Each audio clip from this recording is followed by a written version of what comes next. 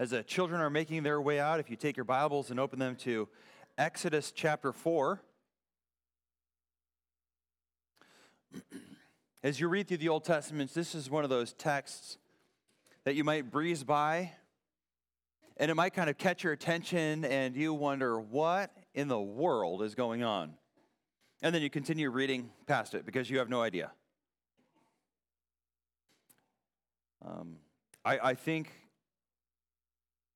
God's Word includes what it includes for very important reasons. It is often hard for us to grasp them. And so I think this text before us today will hopefully be encouraging in the sense that I do think it's challenging, and hopefully we can give light and clarity so that God's Word might move and work in His people. I'm going to read verses 18 through 31. So this is Exodus chapter 4. Let me just bring you up to speed. God has spoken out of this burning bush. He's called Moses to lead in a terrifying endeavor where he is going to go speak to the king of Egypt, Pharaoh. He's going to address and challenge him.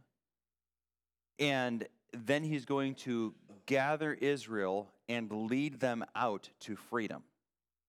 God has granted to Moses some sense of management over incredible, wondrous signs. Remember the staff turning into a serpent, his hand turning leprous, and then his ability through the staff to turn the water of the Nile into blood. There clearly ends up being more that Moses is deputized to do for the Lord. And then Moses' somewhat faithless response. God, I don't have the ability to speak clearly to your people. God says, I made your mouth. I know exactly what I'm asking you to do. And he says, well, please send someone else. And God says, go. And that's where we pick up the story this morning of Moses' struggle with faith and obedience in verse 18. Moses went back to Jethro, his father-in-law, and said to him, please let me go back to my brothers in Egypt to see whether they are still alive. Jethro said to Moses, go in peace. And the Lord said to Moses in Midian, go back to Egypt, for all the men who are seeking your life are dead. So Moses took his wife and his sons and had them ride on a donkey and went back to the land of Egypt. And Moses took the staff of God in his hand. And the Lord said to Moses, when you go back to Egypt, see that you do before Pharaoh all the miracles that I have put in your power, but I will harden his heart, so that he will not let the people go. Then you shall say to Pharaoh, thus says the Lord, Israel is my firstborn son. And I say to you, let my son go that he may serve me. If you refuse to let him go, behold, I will kill your firstborn son. At a lodging place on the way, the Lord met him and sought to put him to death. Then Zipporah took a flint and cut off her son's foreskin and touched Moses' feet with it and said, surely you're a bridegroom of blood to me. So he left him alone. And it was then said, a bridegroom of blood because of circumcision. The Lord said to Aaron, go into the wilderness to meet Moses. So he went and met him at the mountain of God and kissed him. And Moses told Aaron all the words of the Lord with which he had sent him to speak and all the signs that he had commanded him to do. Then Moses and Aaron went and gathered together all the elders of the people of Israel. Aaron spoke all the words that the Lord had spoken to Moses and did the signs in the sight of the people, and the people believed. And when they heard that the Lord had visited the people of Israel and that he had seen their affliction, they bowed their heads and worshiped. All right, we have a series of events that are kind of packed together as Moses leaves the burning bush in order to get him in right standing on the doorstep of Pharaoh. And so we have about 5 different, maybe you could say episodes or chapters that he just jams together in a summary statement so that we can get to that place where Moses is confronting Pharaoh.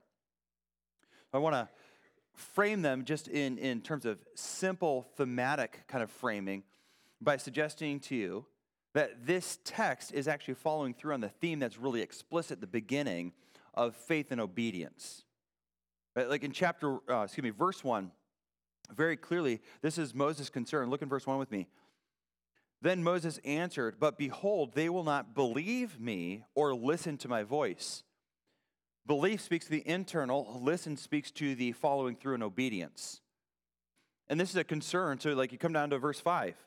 God is talking to him and says, "I'm giving these signs that they may believe that the Lord, the God of their fathers, the God of Abraham, Isaac, and the God of Jacob has appeared to you." And then again, look down in verse 8 and 9. "If they will not believe you," God said, "or listen to you." Verse 9, "If they will not believe even these two signs or listen to you." So there's this concern for both faith and obedience. Faith, believe. Listen has the idea of listen to do. You know, it's somewhat like a parent when you tell your children to do something and they don't move and you say, "Are you listening?" You're really not questioning their hearing. You're questioning the fact that their heart has yet to engage their body in moving. Well, that's Moses' concern here. His concern is not about their hearing ability. It's about their responding to his words. Okay, so that's the concern. Well, we come to verse 18, and Moses is giving us a little bit of a biographical sketch of his faith response because he struggled. Remember, send someone else? I don't think they're going to listen to me because my mouth can't speak very well.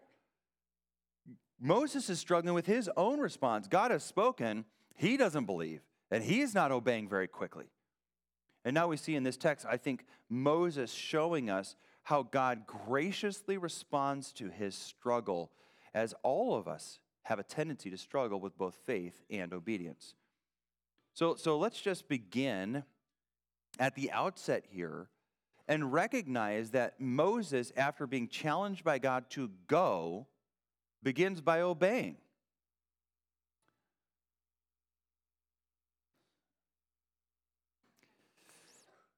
You with me in verse 18?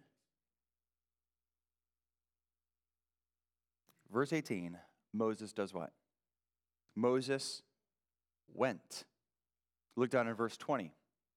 Moses took his wife. Then he went to the land of Egypt. Then he took a staff. So you have he went, he took, he went, he took. God's telling us something about Moses' response here. What did he do? He obeyed. He's starting to engage in a following through by faith in what God has told him to do. In fact, when you come down to verse 21, you'll see it again. The Lord said to Moses, "When you go back to Egypt," and then Moses does what? He goes back to Egypt. Verse 29, Moses and Aaron went, and they gathered the people of Israel, and they obey the Lord. But as we get to there, we see this explanation in verses 21 and following of God's care and concern for his people. It's kind of a summary declaration as God is sending Moses away from the burning bush, or maybe Moses is summarizing God's speech to him so that Israel and now the church don't forget what God has actually called him to. Look in verse 21 with me. The Lord said to Moses, "When you go back to Egypt, see that you do before Pharaoh all the miracles that I have put in your power, but I will harden his heart. I will harden his heart so that he will not let the people go. Then you shall say to Pharaoh, 'Thus says the Lord, Israel is my firstborn son. And I say to you, let my son go that he may serve me. And if you refuse,'" speaking to Pharaoh, "if you refuse, Pharaoh, to let him go, behold, I will kill your firstborn son." To me, this is significantly helpful, at least in just the explanation of why we have that final plague or tragedy within Egypt. Why did God have the Passover angel destroy all the firstborn children in Egypt, all the firstborn even of the cattle? Why did God do that? Well, because in this text here, he declares that Israel is his firstborn son. That is, Israel has this unique privileged place. Firstborn children received a double inheritance. They were, generally speaking, the children through which the promises for, like if we go back to the original promises that come to Eve, and then we see them traced down to Abraham and through Abraham's descendants, usually it goes to the firstborn child. Now, you might remember, because all of the times in which God swerved from the usual, like with Jacob, where Esau is actually the firstborn, and God says, "Nope, we're going to Jacob here." And so we see the lack of normalcy because it's highlighted in Scripture. But the normal thing in Hebrew culture was the firstborn son is that child that was honored and carried the family line on and inherited kind of the family reputation and significance and got a double portion in the inheritance. But there's more going on than that. Look with me in Deuteronomy chapter 32. Moses is getting ready to pass away. He's wrapping up his ministry to Israel, and he uses the same concept to speak to God's grace to Israel.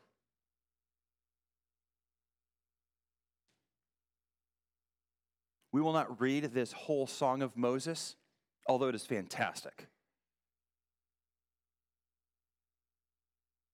Look with me in verse 4.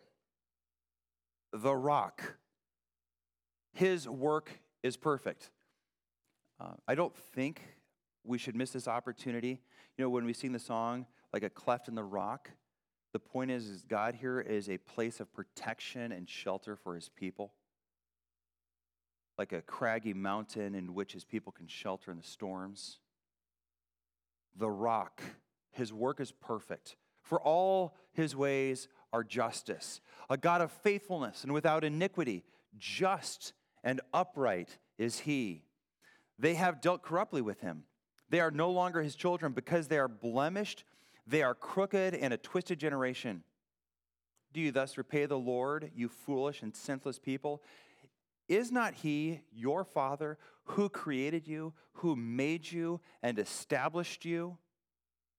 Remember the days of old. Consider the years of many generations and ask your father, and he will show you your elders, and they will tell you. When the Most High gave to the nations their inheritance, when he divided mankind and he fixed the borders of the people according to the number of the sons of God. But the Lord's portion is his people. Jacob, his allotted heritage. He found him in a desert land and in the howling waste in the wilderness. He encircled him. He cared for him. He kept him as the apple of his eye. Like an eagle that stirs up its nest, that flutters over its young and spreads out its wing, catching them and bearing them on its pinions. The Lord alone guided. No foreign god was with him. He made him ride on the high places of the land, and he ate the produce of the field. He suckled him with honey out of the rock, and oil out of the flinty rock, curds from the herd, and milk from the flock, with fat of lambs, rams of Bashan, and goats with the very finest of the wheat. And you drank foaming wine, and made the blood of the grape. He speaks to God's care, and notice how he frames God. God is our what? Speaking of Israel, so let me be more clear. God is their what? Their father. And how do you see his fatherhood? He engages in a couple significant points here. Their creation, their national birth, is because God formed them. Right? God has created and unified and brought them together to be a unique people centered around him as their king. And here the framework is as their father. And then as his children, what does he do to Israel? He protects them. He guards them. He secures them. And he's with them in presence. And they're his son. Right? Isn't that exactly what it says? Ask your father. He has made them his son. Jeremiah 31 does the same thing. Let me read for you verses 7 through 9. Thus says the Lord, sing aloud with gladness for Jacob, and raise the shouts for the chief of the nations proclaim. Give praise and say, O Lord, save your people, the remnant of Israel. Behold, I will bring them from the north country and gather them from the farthest parts of the earth, among them the blind and the lame and the pregnant woman and she who is in labor. Together a great company, they shall return here. With weeping they shall come, and with pleas for mercy I will lead them back.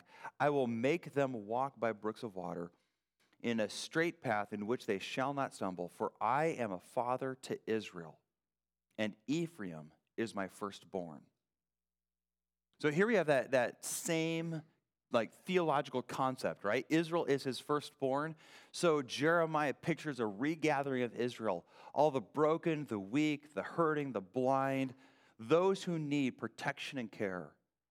God summons from the nations, restores and shepherds them, because Israel is his firstborn. They're his people, and he protects and cares for them. So consider the theological framework of firstborn, and then remind yourself of the history in this text. Israel is enslaved, They have no national identity. They're a ragtag group of people who's been oppressed for nearly a century now in Egypt. They are tribal affiliation. They know they're from Abraham. They know they're all under the fatherhood of Jacob. But in terms of national governmental centrality, they got none of that. And now God is saying, I'm ready to act. And I will be a father, and you will be my firstborn. And in a few chapters, as Israel is rescued from out of Egypt, and they station themselves at this mountain, the mountain of God, God is going to secure for them a national identity around what we would call the law of Moses.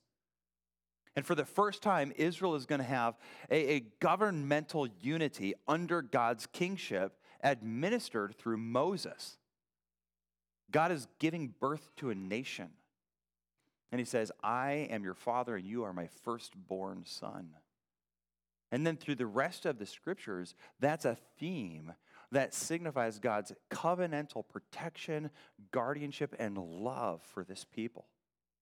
And that's why Moses, as he challenges and encourages Israel to trust in God, who's gathered them like a bird under its pinions, who's protected them, to be faithful to their spiritual father, the one who formed them as nation, the one who led them out of bondage, the one who protected them in the wilderness, the one who, in small ways and in massive ways, showed his attention to their care and needs. You do know that in Israel, as they wandered through the wilderness, even their shoes didn't wear out. I mean, that'd be a blessing for our family. Shoes are incredibly expensive. I don't know if they magically grew with the kids too, but that would be another miracle we would love to have. But think of this small stuff. God made sure their sandals didn't wear out. And the massive stuff, manna, which in Hebrew means, what is it? It's like what kids say when mom makes a special dish. Except this, it seems like it tasted like donuts.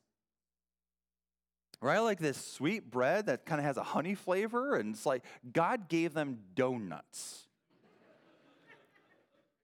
Because he's their father, and he's caring for them, and he's protecting them, and he's shepherding them through this land in which it's desert today. What else are they going to eat? So every morning they get, what is it?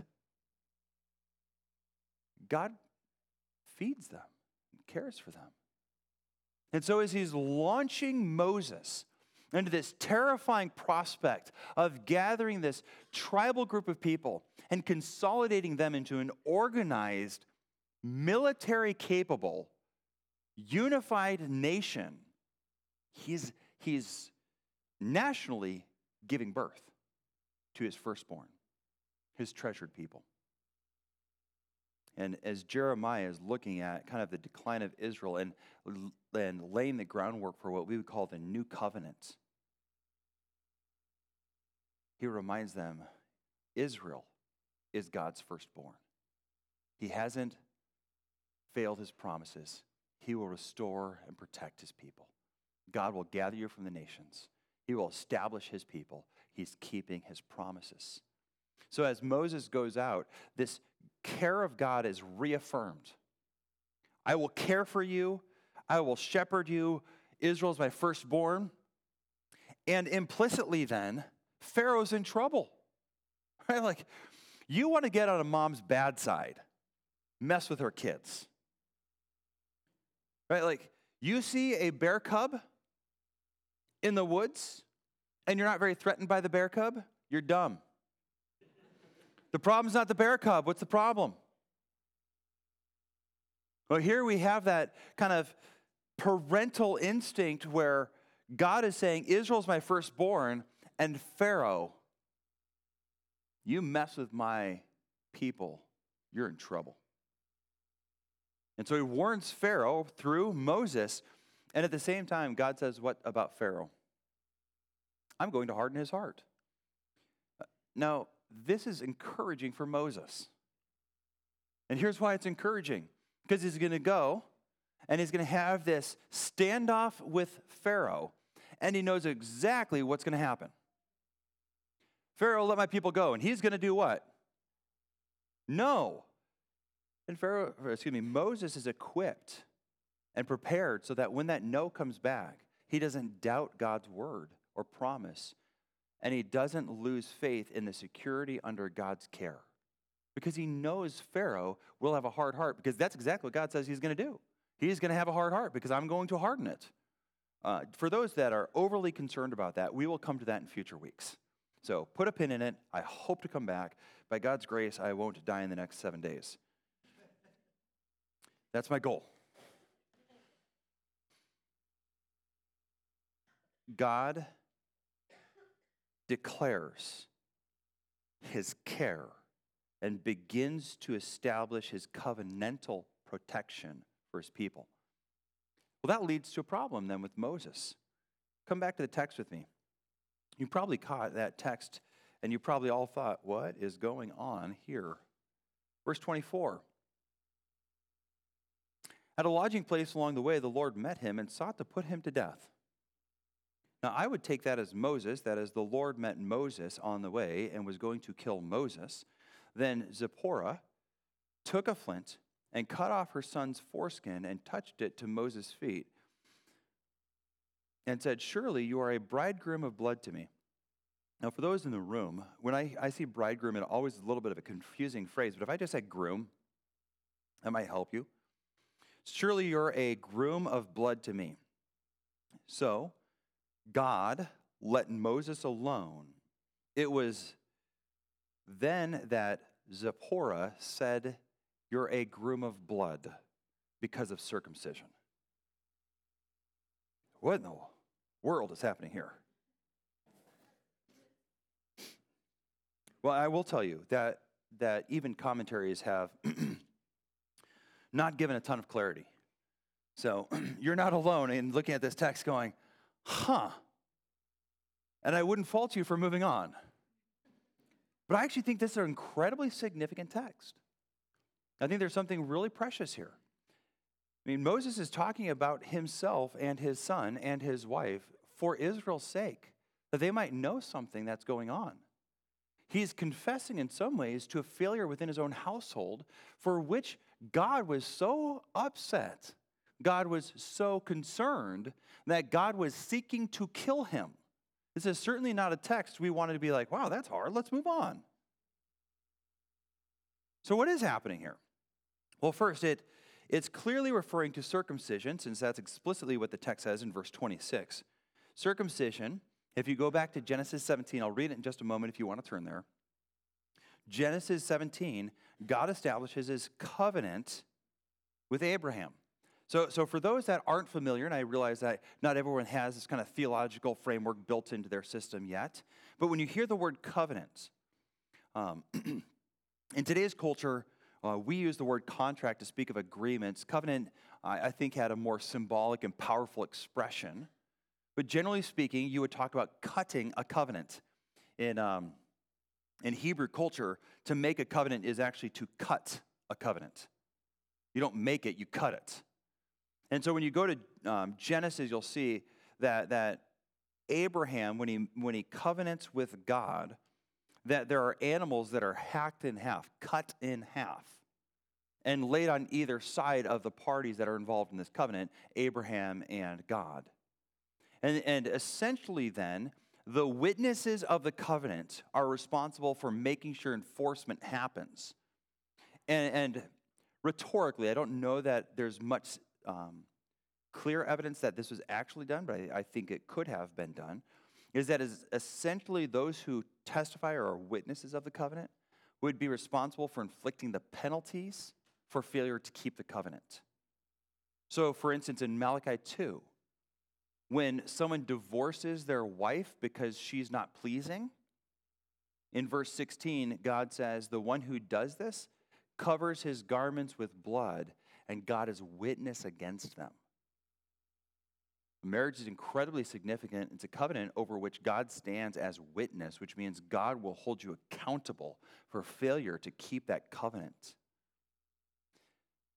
Abraham has this covenant, and the reproduction of a cutting, a circumcision, is a sign in chapter 17 of Genesis that you are part of this covenant. So that even those slaves that you purchased were required to go through this cutting, this covenantal symbol that you're part of Abraham's covenant and that you're brought into it. So Genesis 17, let me read quickly. Verse 9, God said to Abraham, "As for you, you shall keep my covenant, you and your offspring after you throughout their generations. This is my covenant, which you shall keep between me and you and your offspring after you. Every male among you shall be circumcised. You shall be circumcised in the flesh of your foreskins, and it shall be a sign of the covenant between me and you. He who is 8 days old among you shall be circumcised. Every male throughout your generations, whether born in your house or bought with your money from any foreigner who is not of your offspring. Both he who is born in your house and he who is bought with your money shall surely be circumcised. So shall my covenant be in your flesh, an everlasting covenant. Any uncircumcised male who is not circumcised in the flesh of his foreskin shall be cut off from his people. He has broken my covenant." So this external symbol, this surgical procedure, which is not a big deal in the sense of the procedure, is a big deal in terms of the symbol of covenant.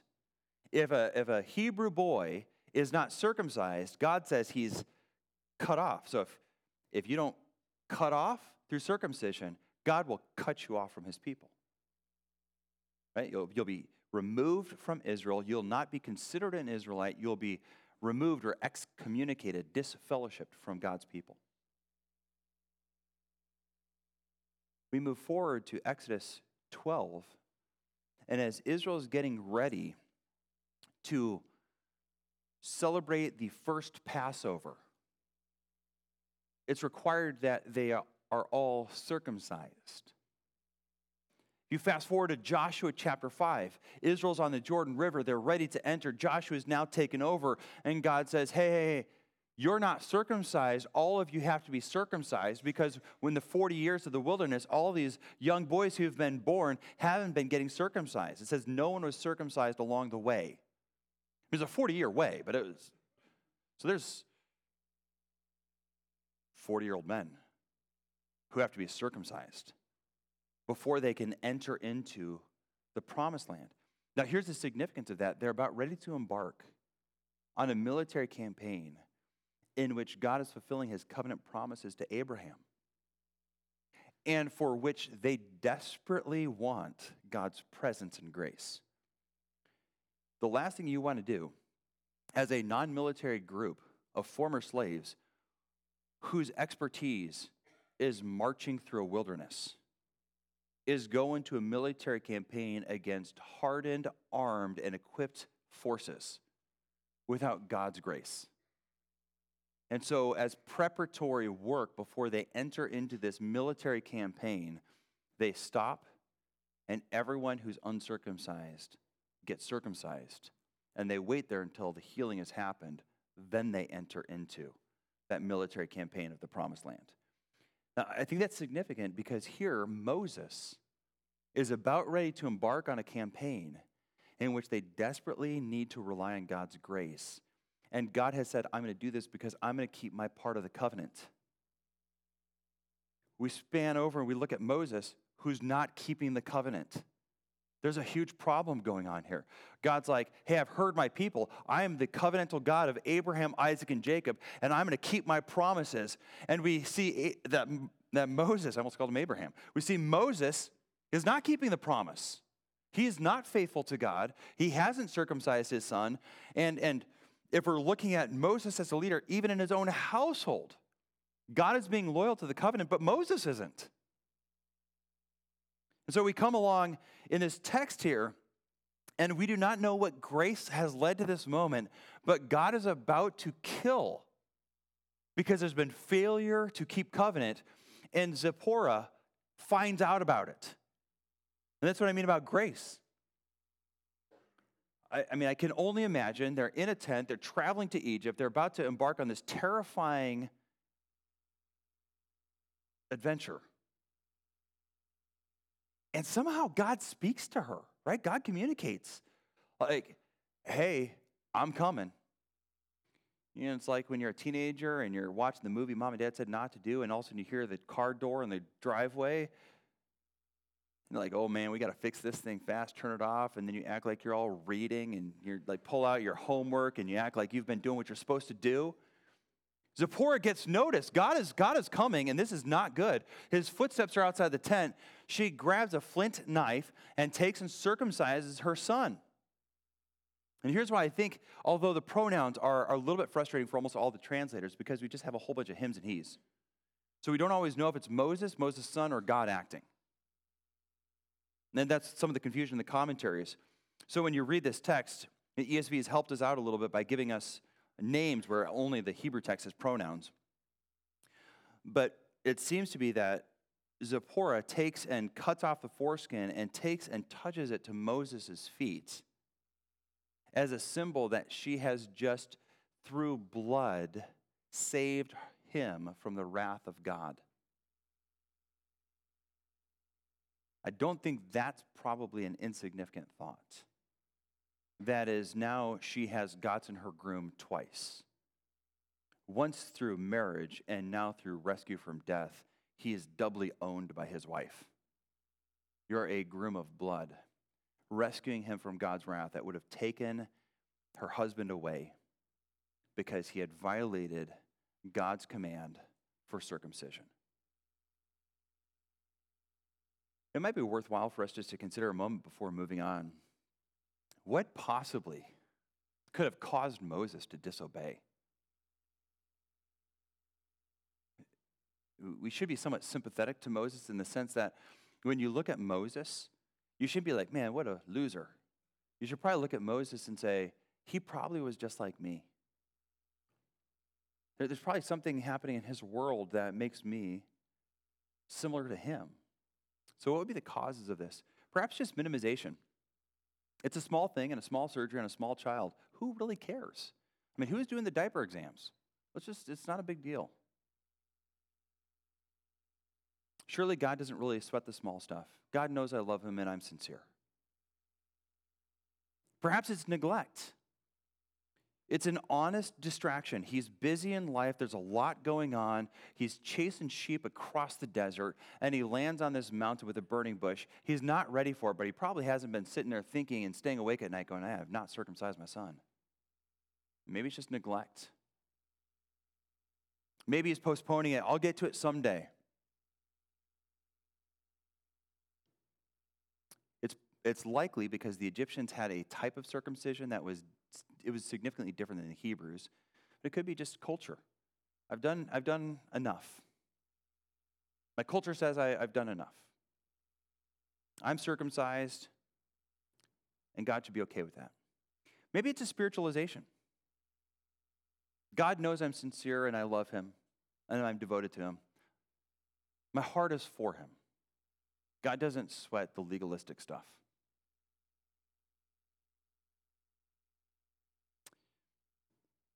Maybe he's just cold, hard-hearted.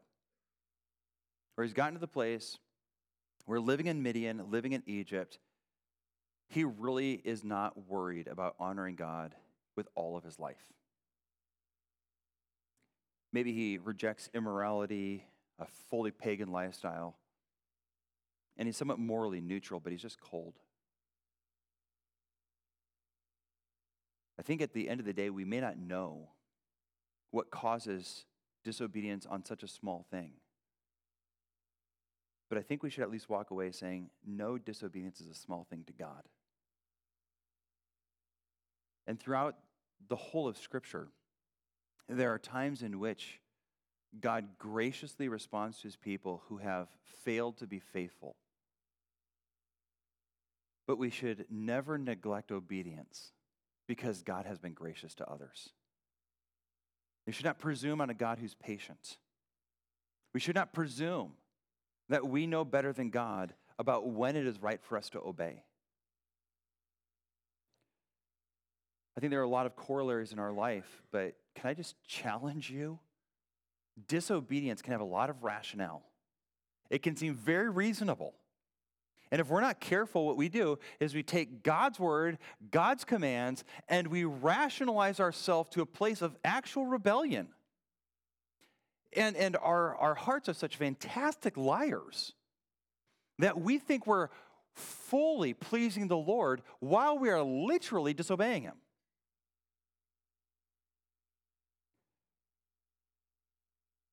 Let us not be Moses, who has neglected to obey in the small things and is incompetent, unqualified to do the work he's called to do.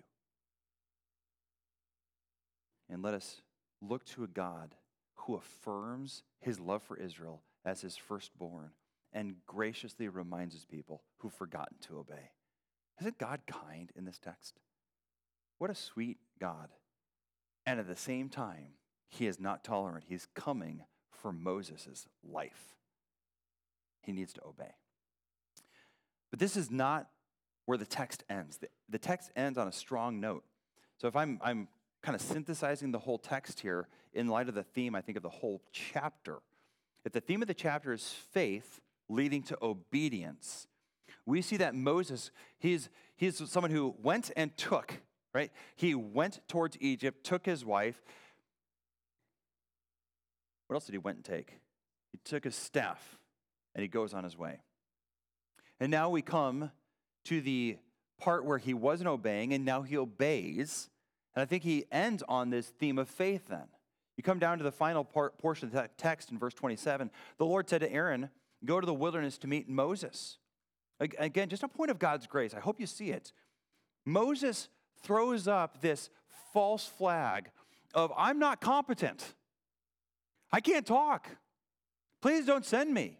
And God says, well, you know what? I'll send Aaron. You read this. He had already summoned Aaron. He prepared for Moses' weakness and Moses' excuses before they're even spoken. Because Moses has Aaron meeting him at the mountain where the burning bush is. Moses meets him, and far more loving than I ever want my brothers to be, kisses him. What a happy reunion. His brother loves him and is going to be his support and his faithful co-labor for the next 40 years. What an incredibly gracious gift of God to, in advance, prepare Moses' helper to send him on his way so that he meets Moses on the mountain. Moses tells Aaron all the words of the Lord which the Lord had sent him to speak, and all the signs that he had commanded him to do. Verse 29, obedience. Then Moses and Aaron went. They gathered together all the elders of the people. Aaron spoke all the words that the Lord had spoken to Moses and did the signs in the sight of the people. Verse 31, and the people, what? Believed. Last lines. They bowed their heads and worshiped. This is a people who's been in bondage. They've been in Egypt for 400 years. They have been persecuted and oppressed for decade upon decade upon decade. They've watched nephews die. They've seen their friends and family enslaved, working 7 days a week, being crushed under the boot of the Egyptian empire. And Moses comes, and through Aaron, who is speaking as though Moses is prophet, they hear of God's promised rescue. And you can't help but imagine in that they hear that God is anchoring this to covenant promises and that he will be to them a father and they will be to him as a son. And they see the power and the working of God in Aaron as he does these miracles with the staff and the leprous sign with his hand, and he turns water into blood and recovers the Nile back to water. And God shows his power through these men, and they believe. Remember verse 1? If I go and I'm like, hey, God sent me, they're not going to believe. The end of the chapter ends with, and they believe and they bowed their heads.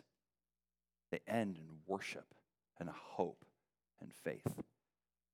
And no wonder. God doesn't just send his word. He sends affirmation and signs and wonders that this is not merely a word, it is God's word.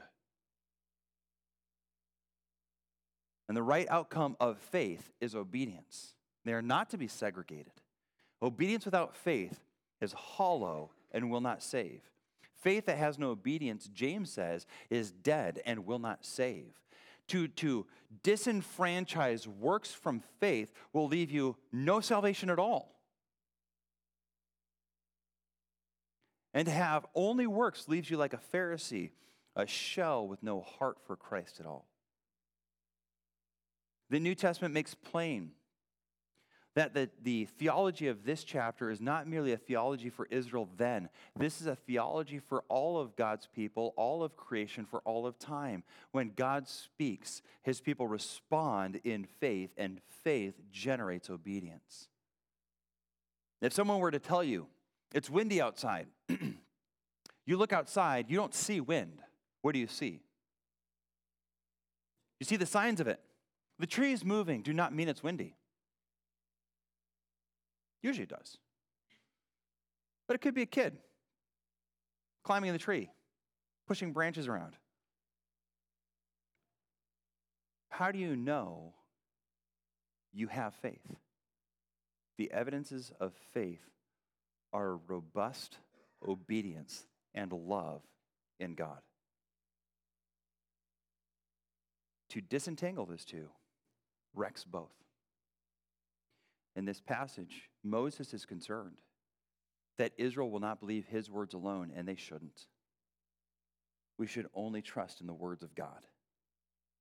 When we come to the New Testament, we can certainly swing the pendulum away from the Pharisees, and we should. But if we swing it too far, we have just as much of a problem. And so let me encourage you, going back to Moses' circumcision, Moses' circumcision of Gershom, and maybe Eleazar, that we're struggling oftentimes in the small stuff. And that indicates something about your faith. Why are you struggling? Have you ever considered that maybe your problem reading your Bible is not a matter of busyness, but a matter of faithlessness? Or a matter of battle with your faith? I mean, do you believe that God's word is able to give you peace and comfort? Do you believe it's able to enliven faith and bring dead, spiritually cold hearts to life? Do you believe that this book is able to shape and challenge your thoughts and intentions? Do you believe that this book is able to accomplish all that God promises to? Do you believe that? Because perhaps the reason that this book is dusty 6.5 days a week is really because in those moments where you're in bed and you hit snooze, you're not just tired. You're forgetting God's promises. And you're not sitting there saying, I don't believe. You're just not believing. Does that make sense? We don't always have to have the negative proposition. It's not that I don't think. Many of you are sitting there saying, I don't think the Bible is really true. I really don't believe that the Bible will change my heart and life. I really don't believe that it is actually a light to my feet. I don't think you're saying you don't believe that stuff. But if we're to investigate our soul, is it perhaps like Moses, where little matters of obedience are actually indicators that we don't truly trust God and his word? We don't really understand and affirm positively what he says is true. The text here before us preaches God's grace and care and love for his people. It declares that God cares like a father for his children. It declares God's concern that his people obey him by faith. And at the end, you see that Israel's response to God's promise of care and rescue is one of faith and worship. And so how I know that many of you actually have faith, although you might struggle in small areas like Moses, is what we just did a few minutes before I got up to speak. And how encouraging is it to see the signs of faith and people gladly singing songs? Why do you gladly sing? Probably 99% of the time my kids hear me sing is here in church with God's people because we know his word is true and we know Jesus is glorious. The reason we gather on Sundays is because we believe. The reason we speak together with one another and challenge each other is because we believe. And so if you're struggling in obedience, we don't need to try harder and work more alone. We need to evaluate our faith examine our hearts, ask ourselves where we're struggling in our belief. Where are we struggling in understanding who our God of love and care and comfort and holiness and righteousness and justice and faithfulness? Where are we weak in understanding our God? And what am I not connecting from what I believe about God with what I am doing in my life so that we don't fall into the trap that Moses fell into? That we don't find ourselves neglecting even small areas of obedience.